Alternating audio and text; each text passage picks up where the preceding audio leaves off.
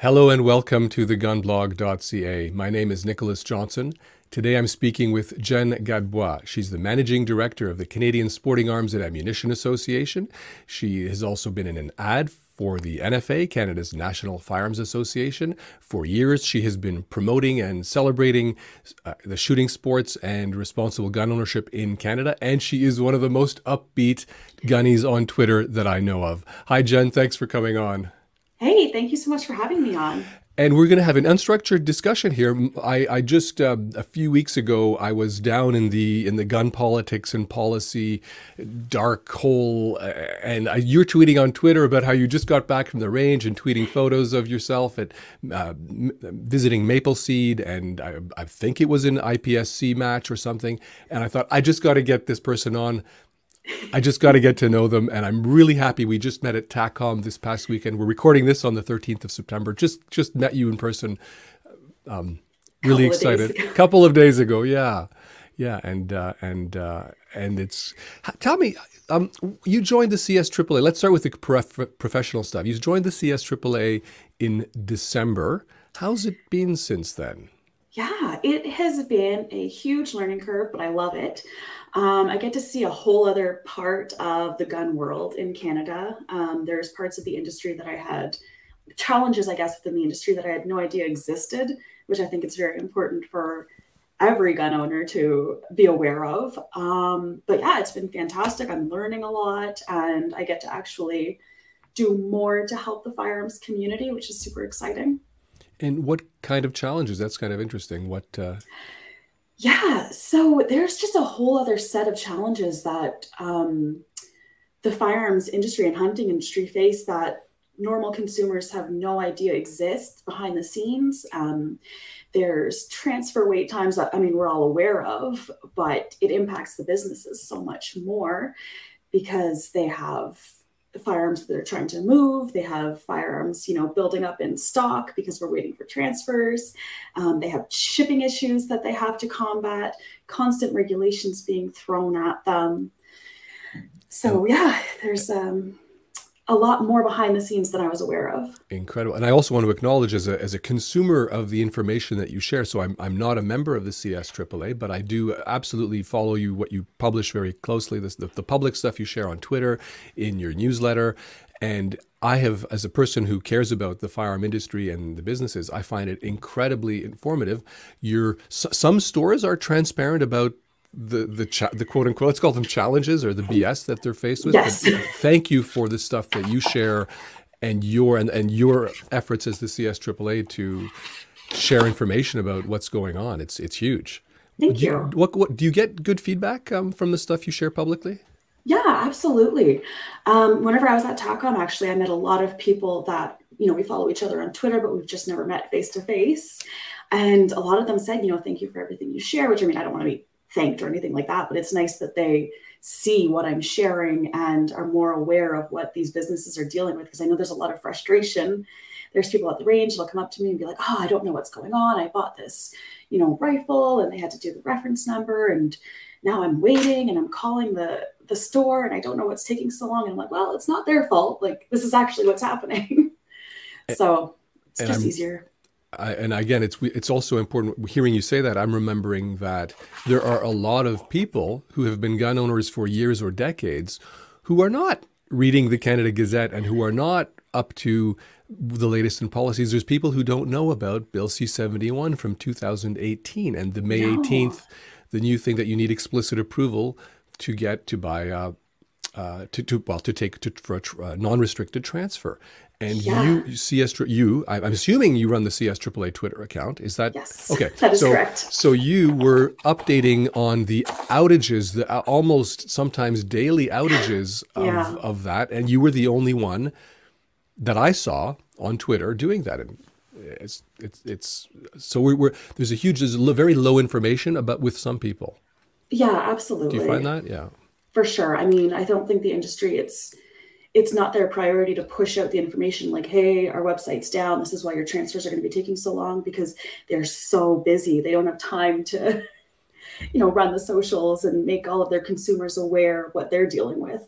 Yeah, and there are some companies who on Instagram or Twitter do share updates about the market, the industry stuff that everybody's dealing with. So thank you all. Yeah. Yeah. How did you end up at CSAAA?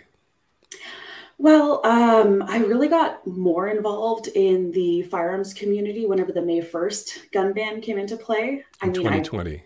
exactly didn't love social media, didn't really have anything to do with it, didn't have anything to do with politics, but then they banned, a lot of firearms that I like and a lot of firearms that are used in the sports that my friends are participating in. So I was like, okay, I need to do something. I need to get more involved. So I became more active on social media to at least try and reach more people that way and show them what the gun community is really about.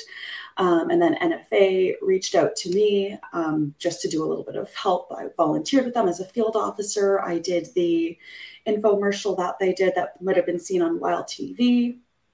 And then from there, I guess I just became a little bit more vocal in the firearms community, and a few board members from CSAAA reached out to me and said, hey, we've got this position opened. If you're interested, let's talk about it. That's amazing. And so I didn't know when I saw that NFA ad, which I absolutely loved. I think I saw it in I want to say late summer or fall of 2021. Yeah. A great ad for me. It was transformative about the NFA. I didn't know I'd seen some of the stuff you'd done on Twitter, but I didn't know at the time that that was the same person. So what's it like to be famous now? Oh yeah, the Hollywood phones are ringing off the hook. You're, No. it's and so is it fair to say that the May 1st, 2020 confiscation order in council, that's what woke you up? Is Yeah, I think it must have woken up a lot of people because the firearms community seems to be a lot more vocal and active since then. Or maybe I'm just seeing it more. But I mean, I was very active in hunting and sports shooting, but I just never vocalized it. I never showed it on the internet. I didn't follow the politics at all, which might have been a mistake. So yeah, ever since the May 1st ban, I got the notification on my phone, and right away I'm like, okay, I need to do something. Well, thank you for jumping in. I've also noticed I don't like to say this, like it's an unfortunate aspect of humanity or at least the gun community, but bad news sells. Yeah. And when I write about the newest political, regulatory, ideological attack by the liberals, I get tons of page views.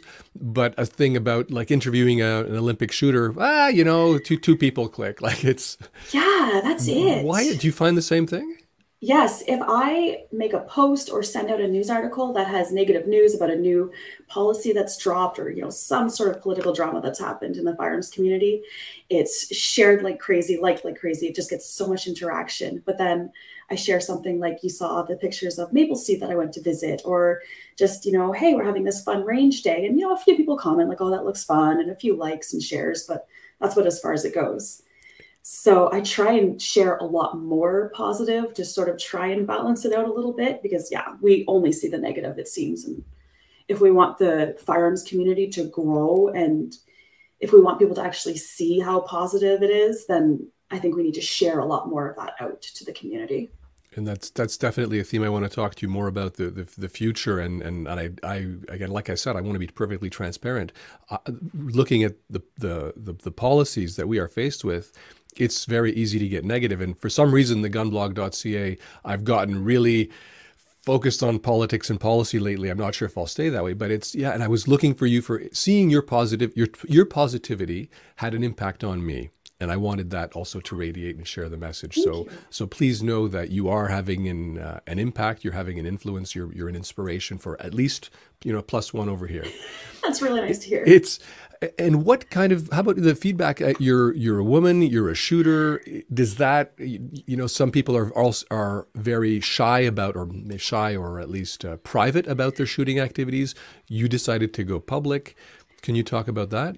Yeah, I mean, like I said, I guess I used to be very private about it. And even my home range years ago was extremely private. Maybe they didn't encourage sharing pictures or videos or anything like that from the range. Not like we were doing anything wrong, but we just know that there's a stigma and people don't understand the sport.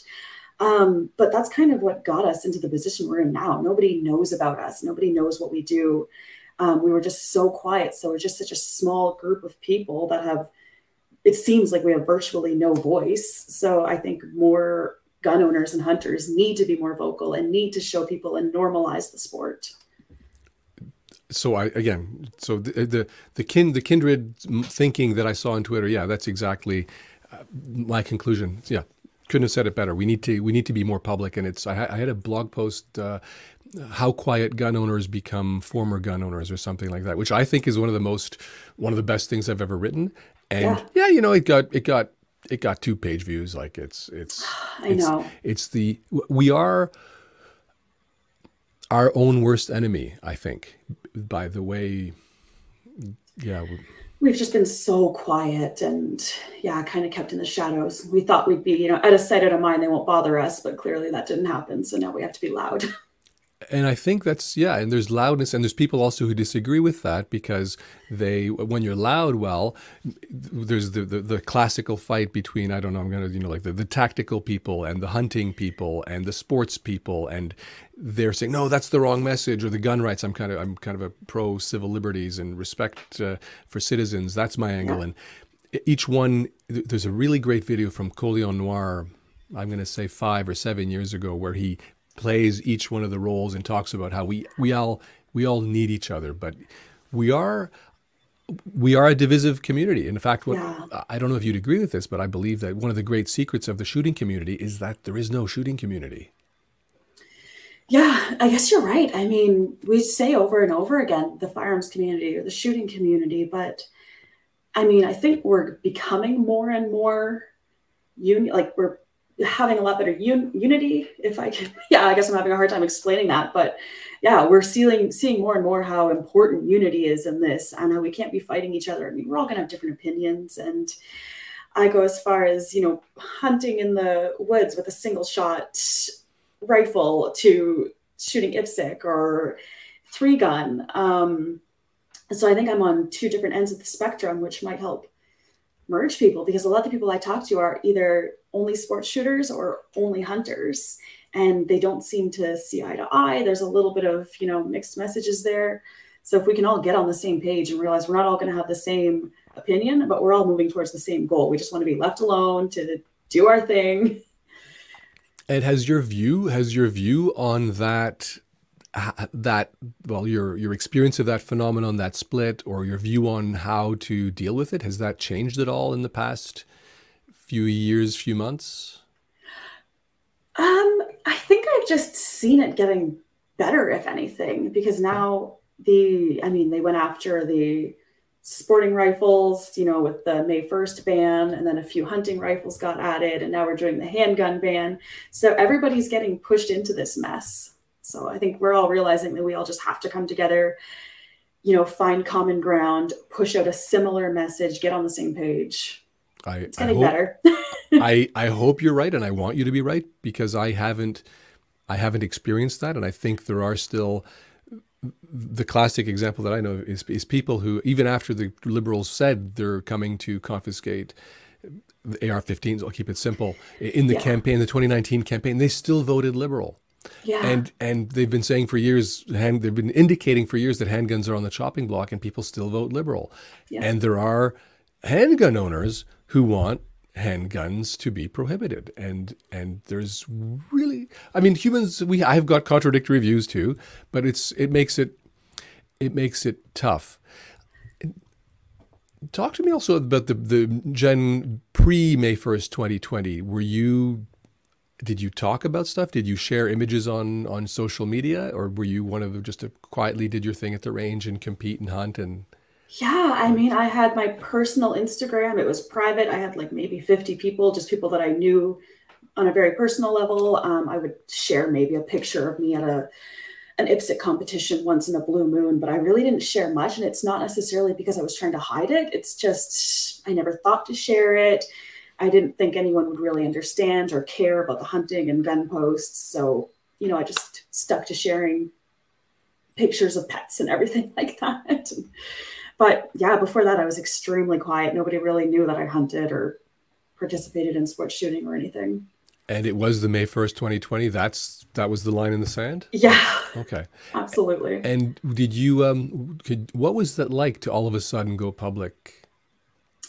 It was weird because I got a lot of negative reviews at first because started a general Facebook page, or on, Instagram and Facebook page. And of course, there's algorithms. So you're going to hit a certain demographic first. And of course, we know that a lot of social media is more left leaning. They don't understand hunting and firearms. So my page would just get spammed with, hate comments and everything like that. So I was kind of wondering, maybe I should get off of this. Maybe this isn't for me. But then, a few more hunting and firearms people found my page and the algorithm shifted. So I was getting more and more people that were like-minded seeing my posts, and it became more positive. How did you handle that, the quote unquote, the haters? At first, I would just ignore them because I just thought, these are just spam accounts, whatever. They go on everybody's page and just write the same nonsense, like, oh, you're killing animals and, guns are dangerous and think about the children and all that nonsense that the generic anti-gun slogans. And then I sort of tried replying back, taking the high road in an educational way, saying, you know what, this is no different than me going to the store and buying a package of steak. I'm just doing an ethical hunt. We make sure, I would explain to them the point of hunting and how most hunters are ethical and try and give them the educational, kind view. And they would usually, give me the middle finger and leave. But at least I took the high road and other people could read the comments and say, oh yeah, this is a better way to deal with, the negative comments than just fighting back. I obviously, my opinion of what you did doesn't necessarily matter, but I agree. I also I haven't always succeeded, but I try to take the high road and be respectful. There is an important point also that in what you're saying, and that is, I think, a lot of the FUDs, right? The hunters who think that they're somehow self-righteous and better because their firearms only take three rounds or something, and they think that they're somehow immune or that they're safe. Well, you just pointed out that no, they're a very easy target. They're killing animals. They're cruel. They're evil. They're evil people. Why can't they just go to the butcher shop like everybody else? I've seen that on Twitter. Like, it's insane, or in some newspaper. It's a meme. I think it's a meme. Yeah, just go to the grocery store. Why do you have to kill animals? Why can't you just go to the grocery store like exactly? So they're an easy target, and I think this idea that if you own a traditional hunting firearm or rifle, that you're safe, you're nuts. You're not safe. No. You're next. Once they're done picking on us, and once we've all died off, which we're not going to, but in their minds, they think we're all going to die off, then they're next on the chopping block. And also this idea of if the government goes through with this idea of no more than 5 rounds in a magazine, well, you think your shotgun only holds 3 rounds. 3 3-inch rounds. Well, that's 12 mini shells. So you're cooked. Yep, exactly. Any of the tube-fed firearms, anything like that. I mean, so I back to this thing about unity, and I one of my pet peeves, or not pet peeves, but the opposite, like one of my desires at the moment is to see, even though we have all these different interests, whether it's pro-licensing or against licensing, or pro-self-defense or against self-defense, or pro-hunting or against hunting, whatever, pro-handgun, anti-handgun, whatever it is within the shooting community, I'm wondering if there's a higher level at which we can agree on some common messages. 100%. I mean, at the end of the day, we just want to keep our firearms and keep our right to shoot and hunt and harvest our own food. So if we can all just come together and fight that common goal, that's terrific. And if people want to branch out and fight their own, little battles on the side, great. But we don't need to be fighting each other at the same time, because then the government's just kind of looking at us like, oh, look at these, idiots. They're supposed to be fighting us, but they're too busy fighting each other. Which is great. We're doing their work for them. Exactly. And also, I'm wondering, I'd love to hear your views on this, that can we, and I like to use the analogy of Coke versus Pepsi, or Toyota versus GM versus Ford, that on the street level, Toyota and GM or Ford are killing each other, right? They all it's a zero-sum game. They want to maximize their market share, but they're all members of the Automobile Association makers. Yep. And so, yes, at one level, we can be, we disagree with this policy, we disagree with that policy. But at another level, we do have common interests. One of my desires is can we, I'm sure it's been tried, I'm sure I'm not inventing something new here, but is there any interest in creating something like that and coming back to something, a higher level? I think that's kind of our only hope. So I think we really have to. Yeah. And I think it comes down to a personal like how you have to adjust your personal views, because myself, I don't care what somebody else does. If it's not hurting anyone else, go wild, have your own opinion, do whatever you want to do. But a lot of people are so like, they'll even comment on my stuff like, you shouldn't be using this type of gun, you should be using that type of gun, and why do you need an AR? I mean, I have had my granddad's 30-30 for so many years, and that's all I need. And like, why do you care? It's not hurting anyone. So So, yeah, it comes down to just don't worry about what other people are doing if it's not hurting you. well, that's your, again, that's probably why we're so aligned, because I have also, I think of it like a very libertarian, freedom-minded, individual rights type of view. And there are people who disagree with us, who think it should be very tightly. When I had a discussion with someone else at TACOM the other day about gun rights, and that person doesn't like focusing on rights because in Canada, in his view, it's a privilege. And Yeah. so even some things that you or I might think are basic ground zero, other people within the shoe who are firearm owners and maybe even very strong advocates for firearm ownership would disagree with that. And my new view is, yeah, we got to make room for that. That's Yeah, okay. absolutely. As hard as it is to hear, like, we don't have rights and it's a privilege. I guess, yeah, if that's your opinion, fine. But if you're fighting the same battle as us, then come on, come on board. And when you engage people, not on social media necessarily, but through your in-person work or at the club, or Yeah, do you find a different response what's on social media versus in live, like in person? 1000%. Okay. Yeah. People are so much more comfortable behind their computer just to type whatever they want to type. They can send the nastiest messages, the most Yeah. irrational messages.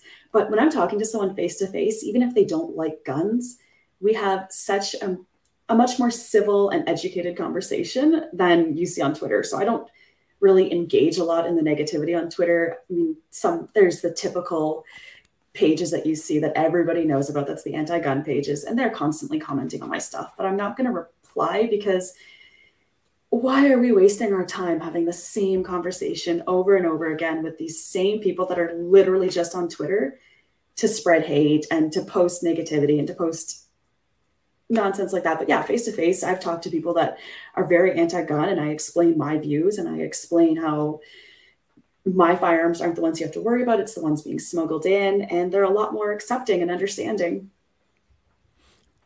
At TACOM, one of the panels you were on I didn't see it, but a women's panel. Yeah. Can you talk about what it's like being a woman doing this? Is there a women's angle to all this? I feel like women have, since we're, the fastest growing demographic for firearms, it's great to see that. I think that we still have a better chance at getting through to people, because there's the whole, firearms owners are just a bunch of, old guys. It's the old boys club, which it's not. So having a woman as a firearms advocate or a hunting advocate just sort of catches people off guard still. Even though we are growing very much in the community, we're still not seen as someone that would go out and hunt and shoot. So they kind of take a second look and listen to us a bit more, and we can sort of explain things differently, I think. Okay, so Easier to get the message across. and what I'm hearing is actually, yeah, there's you can use the women angle. It helps it's a tactical tool for the PR. It is. might as well use it. Yeah. And also so it's I so if you got it, use it. It's and fastest growing demographic. Yeah, firearm ownership in Canada is still 85-ish% male in terms of number of people who have a firearm possession and acquisition license, but the growth is happening in that female demographic. Yeah, Like absolutely. I measured this. I'm going to say 5-ish years ago. Yeah, it was 5 times faster. The number of women getting PALs at the time was 5 times faster than the number of. I didn't know that. That's awesome. Yeah. It was just so that's the fastest growing demographic for sure. And sports shooting, and it was. I think I don't have the evidence for this, but all the anecdotes point to this. That it was the cool stuff, the AR-15s and the handguns that was attracting people into the sport, and now that's dead. So exactly. So we'll come to that in a sec. Let's backtrack. How did you get into shooting and guns in the first place? Yeah, so I did not grow up around firearms or hunting at all. I grew up farming. The family that I grew up with, they had a farm. Didn't really care or understand about hunting or guns, but I've always been very interested in it. Always just outside, doing whatever I could in the woods, just having fun as a kid. I was always really interested in being able to provide for myself, self-sufficiency. So that kind of drew me closer to hunting. So after college, I went and got my firearms license and my hunting license and did a little bit of research, talked to some friends that I had that hunted to just get more experience.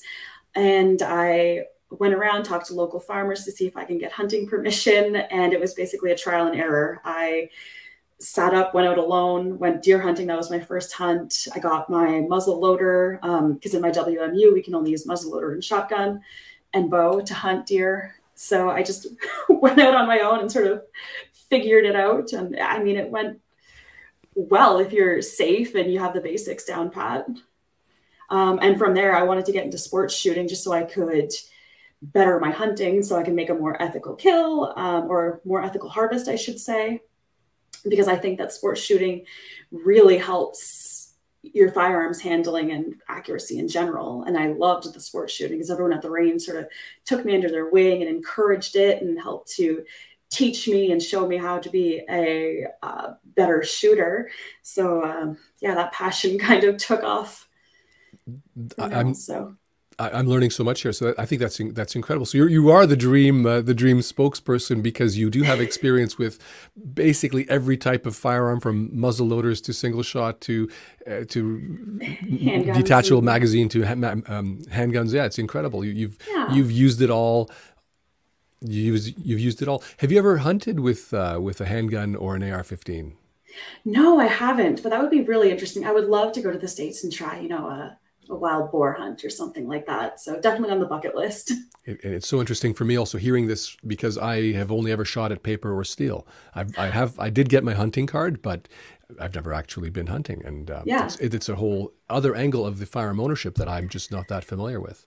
Yeah, it's a whole other world and it's so exciting. I mean, every time you go out to the bush, you're learning something new. So it's really fun.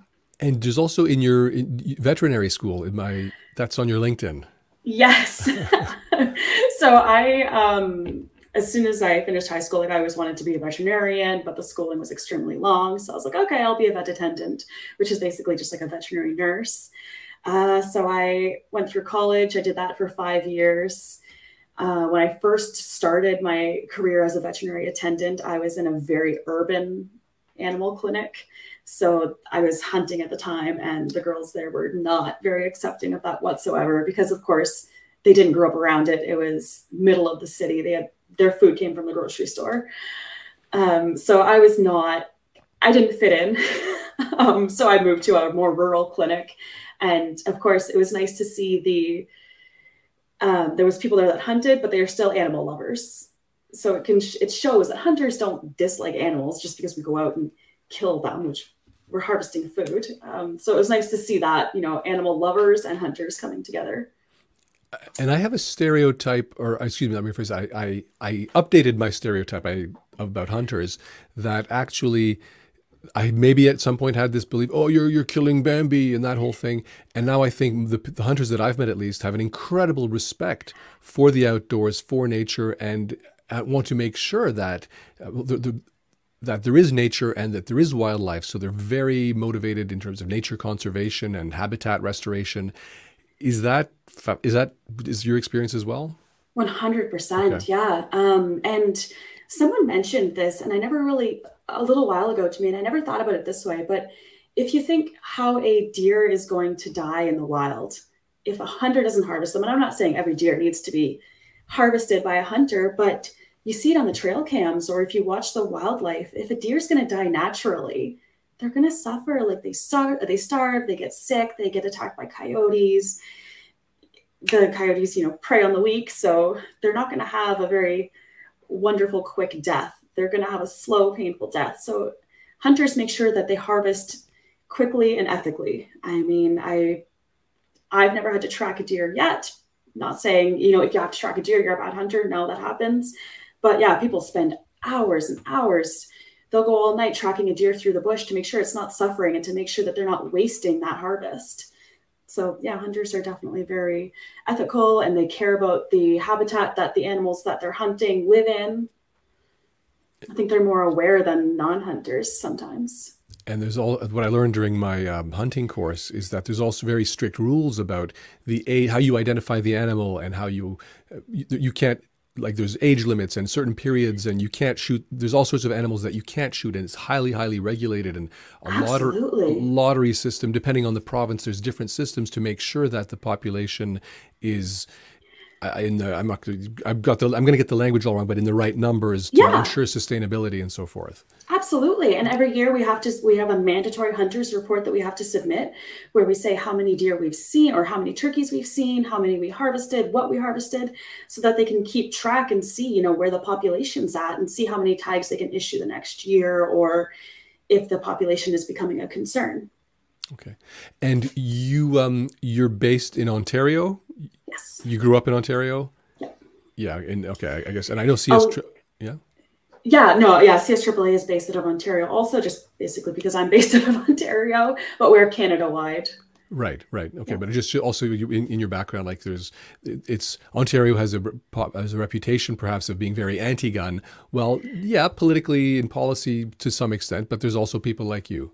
Yeah, absolutely. I'm Yeah, a lot of people think I'm from Alberta at right. first. Right. So, So I also grew up in Toronto, downtown Toronto. oh, That's okay. yeah. How about at the club level? Are you a member of a shooting club or one or more? Yeah, so I'm only a member of one club, the Cornwall Handgun Club, and they are one of the most active clubs that I know of just from speaking to other people.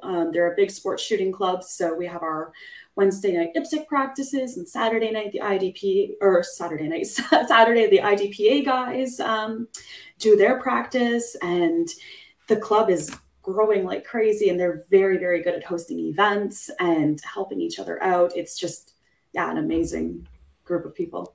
Then you said the Cornwall Club. Yeah. Okay, so Cornwall Club, but share how you do it. Get other people doing what you're doing if you're growing and succeeding Oh so yeah. well. Yeah, So spread the word.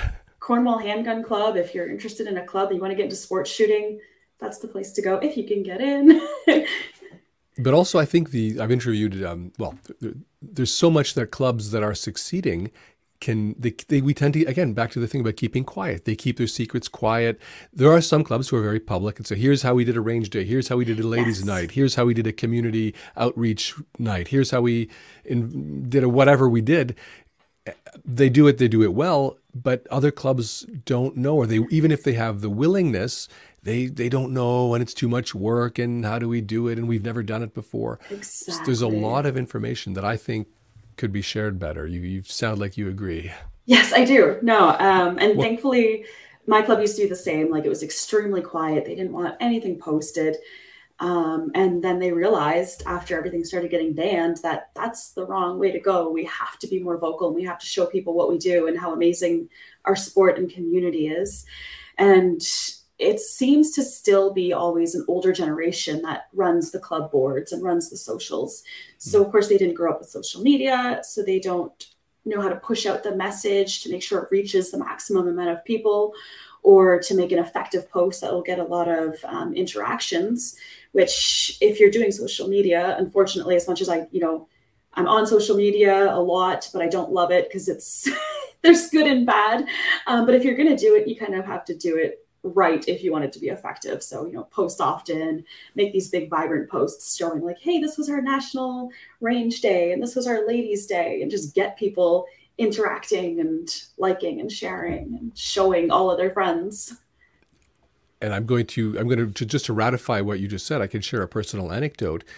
My background is journalism. I spent a lot of years in journalism and financial journalism, and thought I could apply that stuff to the gunblog.ca. And when I started to look around for the media landscape, there's tons and tons and tons of anti-gun media, the major media advocacy groups, who are very good at producing a lot of content. When I wanted to get our side, there's nothing. No. There's so many opportunities about a club that's had a perfect safety record, or installed a new ventilation system at its range, or had an event, whatever, an event for youth, or a ladies' night, or a range day, or there's so many positive messages that could be out there that aren't. Yeah, kept looking for absolutely. stuff to link on the blog, and there's nothing. So if you're a club or a range and you want to help get some word out, contact me. I don't know if contact Jenn, contact me for tips. We can point you the right way. We might be able to help you. I'm going to make a statement that is a bit pretty black and white. If you keep quiet, you will go extinct. Yep, I agree. Okay. Well, I mean, again, we're seeing that now. We were quiet for so many years, and they're trying to make us go extinct. So we're living it. and I think that there perhaps was a cultural change in the past few years or decades. Perhaps once upon a time, it was, you do it quietly. You don't advertise this. You want to keep it discreet and private. And I believe there's a lot of value in that. There's also, as we're seeing, if people don't know about it, the other side owns the narrative and owns the debate. And right now we're losing. We're losing fast. Absolutely. The general public doesn't care about firearm ownership. They don't know anything about it. So they're just going to, take in the first thing that they read, which is unfortunately always the anti-gun side. It's always, and again, there's 10 or 100 times more anti-gun messaging that creates the sentiment that the opposite of guns are good or responsible gun ownership is good as a benefit is valuable. It's most of the media promote the message of the opposite, and we're losing. Let's talk about some ideas to I want to also make sure that we're upbeat here. The future, what in this context of the policy, politics, media are really, I believe, hostile against us. And if we focus on that, that's negative. I don't want to go there. What do you see as the future and some alternatives? So I know I know I'm very upbeat on social media, but I am a realist. So I'm not just saying this to try and, encourage everyone. I do think that we have an extremely bright future. I think that all of the bans and regulations that have been hitting us hard really woke a lot of people up and made them realize that we need to be more vocal. We need to get more involved. We need to show people the positive side of firearm ownership. We need to have more events to get new people out shooting. So I think we have an extremely bright future. We just have a little bit more of a battle to get through before we come out a lot stronger. I agree, but I want to pressure check this, and I can't think of a better person to pressure check this. I've also seen every time there's a new ban or a prohibition or a restriction, people get activated and more engaged and double down with their engagement. And like you, they either come out of the woodwork or start a blog or something happens. And I think that's fantastic.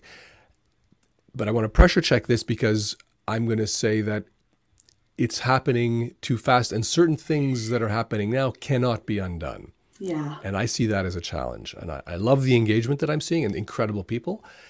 But politically and legislatively, there are certain things that are going one way. Once a gun is turned into molten metal, you can't shoot it We're not again. getting it back. No, you're Help very me out right here. about that. Help me out here. Let me try and work some magic. How do Yeah, how but do I get back with that? No, I mean, that's it. We need, unfortunately, as much as it sucks, guns and politics go hand in hand right now. And yeah, we need big changes in the government to make big changes in the firearms community. So I really hope we can see those changes before, like you said, it's too late. And it's also important, it's not too late. It's not over till it's over. And Yes. even though the government, the liberals in particular, are pushing certain things, they're failing so far. They have huge legislative, political, logistical obstacles that their intentions may not come to fruition. No, I mean, they don't even know how they're going to proceed with the gun confiscation right now. So, and I'm seeing more and more, and I don't know if you're seeing the same, but the mainstream media seems to sort of be shifting a little bit more to the realities of, hey, look, the government is wasting all of your money on this theatrical nonsense when police chiefs and experts, real experts, are saying over and over again that crime is the issue. How people are growing up is the issue. We need more youth programs. We need more resources for borders, and we need rail cars being checked because smuggling is a huge issue. So I think there's a shift happening. I agree with you. I lost track of it, but yes. Sorry. No. I lost just that I've forgotten about it. So thank you for bringing that back up. That yeah, from compared to say 4 or 5 years ago, where there was this intense, this angry, venomous campaign, anti-gun campaign in a lot of the media, that seems to have eased up a bit as people get more critical and as journalists ask more critical questions about the motivation, about the financing, about there was a thing, yeah, we're gonna spend billions of dollars melting down your handguns and your AR-15s and mine and my dad's, and we're gonna give $1 million to this police association. Like Right.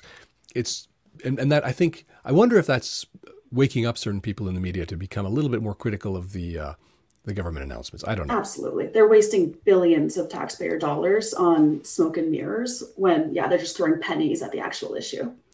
And let's talk here about what gun owners can do to get engaged, communicate, and we also want to make sure that this is not like there's a lot of ways to get involved. We're not saying we have the answer or that what we say here is right for you, but these are options. No. These are possibilities to consider. When people ask you, "Hey, what can I do?" What can we come up with? Yeah, I mean, it can be as simple as engaging into the positive posts you see on social media. I mean, we get into this echo chamber, it seems, because people aren't sharing the positive. But if you share, the reason I post a lot of stuff is so that other people can share it so they can show their friends and their followers that aren't part of the firearms community the other side of the story and what it's all about. Because there's some information that I share and people are like, we've known this for years. And it's like, that's fantastic. I'm not sharing it for you. I'm sharing it so you can share it with your friends that don't know this. So just as basic as being more engaged in social media on the more positive side. And if they are comfortable posting, their range days or their hunting adventures on social media, even if they want to do it with their personal friends, just to make them more aware of what we do, and volunteer at the range days or help out at any of the shooting events, because there are a few competitions that are getting canceled because of lack of volunteers. So volunteering, I held an event at my home range for National Range Day, and I was hoping that more club members, because it was mainly for members of our community that don't know anything about firearms. But I was also hoping that our range members would bring their friends and family. And we didn't see as much of that as I would have hoped. But when we do another event, I'm really going to push like, hey, I know you're a member. I know you know all about this, but take a friend, take a family member that doesn't know about this, bring them to the range. This is your one perfect opportunity. So yeah, just getting more people out hunting, out shooting, teaching them and being a good, responsible advocate for, Canada's healthy firearms community. One of the things that I believe, and I'd love to get your experiences on this, is nothing beats taking someone to the range, helping them on their first shoot or first or second, or getting them introducing to them to the shooting activity, and seeing that smile when they hit the target. That's the absolute best piece of advocacy, in my opinion. Curious to have your thoughts. 100%. You can tell Okay. them all day. You can show them pictures and videos and like, look at how cool this is. They're not going to care. But if you take them to the range and get them shooting something, realistic, don't start them off with a big rifle, to scare them, but start small, make their experience good, keep a short range session. I actually took my sister to the range for the first time. She'd never been shooting, didn't know anything about it, this summer, and she loved it. And on our way back home, she was looking for RPAL courses that she could get signed up for, and she wanted to become a part of the range, and she wanted to volunteer. So yeah, taking people to the range or out hunting and showing them what it's all about is basically the only way to actually get them involved and actually give them the push to become part of the firearm and hunting community. And I would say even they might never, like I'm thinking of my wife, she's not going to be part of the firearm community except by association. But when she went shooting, it was her first time. And she respects what I do. She's not going to become a gun advocate, but she now knows, oh, well, that's what it's about. And oh, okay, it's a very highly regulated activity. And you can't just go into Shoppers Drug Mart or the pharmacy or the hardware store, walk out. No, it's a very extremely restricted activity, and man, is it fun to hit the target. 100%. Yeah. Like if you're hitting steel, like there's nothing better than hearing that. But no, that's true. Even if they don't become a gun owner, at least they have a change of opinion and actually understand what's happening. Do you think that, so to me, this sounds very common sense. Help take someone to the range, put a smile on their face, make sure they have a smile on their face, right? Make it Yeah. a small, easy to shoot gun, a target that's very easy to shoot. Would anybody disagree with that? Or do you see any reasons that might be a con or why that is not common sense to people? No, I Okay. honestly can't understand how, if you're doing, I mean, anytime we go to the range or out shooting, safety is the number one priority. So yeah, if you're out, being safe and just showing people, it's like if I take someone out to play baseball, I don't think there's any difference and I don't think there's any con. So And obviously, to have disclaimer, footnote, your particular environment in your workplace or your social setting make that might make that a bad idea. So use judgment. We're not saying go and do this yeah, universally, but yeah, in general, for a lot of people, it's the way to proceed. That's actually how I got into it. My dad took me as a kid and started me. It was started me on a 22. I had a yeah. Cooey. I forget the Cooey that everybody had back in the 70s. I forget the model. No, I can picture like a Yeah, little tube fed. and I'd get in trouble. What do you have? You've shot so muzzle loaders, handgun, all sorts of firearms. Do you have either a favorite type of design or a type of shooting that you like to do best or that you find yourself doing the most? It really does seem to be 50-50 between the sports shooting, which I use my CZ Shadow 2 for just because I really like the steel frame handguns. And then the hunting, which I'll do waterfowl. So I've got my shotgun, but my main interest is deer hunting. So my muzzleloader is always, my main gun for that. So it's, yeah, I can't really pinpoint an actual favorite. In the summer, I'm sports shooting consistently, and then in the winter, I'm hunting. So it's definitely a 50-50 between the two. And you pick the tool for the job. It's Exactly. right. Yeah. And Okay. that's why we need other firearms because they all do something different. Okay. And how do you this seem so happy? In your photos on Twitter, you seem happy. At TACOM, you were smiling. Now you're smiling. What's in this dark political and policy environment? What keeps you what keeps you smiling? I just always, like with anything in life, I always think there's literally no point in being down about it or upset about it because it's not going to fix anything. So just dwelling on the negativity and getting down and, depressed or upset is not helping anyone. So it may as well just put a smile on your face, look at the positive, and fight the negative at the same time. Words to live by. Some good life lessons there. Free, brought to you by Jenn Gadbois. Jenn, before we close out, is there anything to add or that we didn't get to cover that you want to say? Not that I can think of, to be honest. Oh, you did mention how to get more people involved. And this was a question that I did get asked at TACOM, which I think was a very good one. A lot of times, a spouse or a friend might be hesitant to bring their friend to the range because it's really hard to sometimes coach somebody that you're very close to. So there are always tons of range days and ladies' range days and youth range days happening somewhere in Canada. So if you go on social media and look for those, that might be your best bet at getting someone involved. Just sign them up for a range day and let someone else, a professional, And show if them the sport. and that's so important. And also, if your social media is not your thing, there are resources. If you want to invite someone and you don't know how, or you wanted to ask your club, ask one of the shooting Exactly. associations, email thegunblog.ca, either reach out. I'm not going to tell people to email you because that if you want to tell them, you can, but reach out, ask your friends. You ask for help. There are resources out there, people who will support you willingly and probably for free. Yeah, absolutely. And if people do want to reach out to me, I mean, they can. All right. But Beautiful. yeah, always happy to help get everyone involved. It's amazing. Well, thank you. Thank you for what you do online and behind the scenes in promoting the shooting activities and the shooting community. And thank you very much for having spoken with me at thegunblog.ca. Thank you for this amazing opportunity.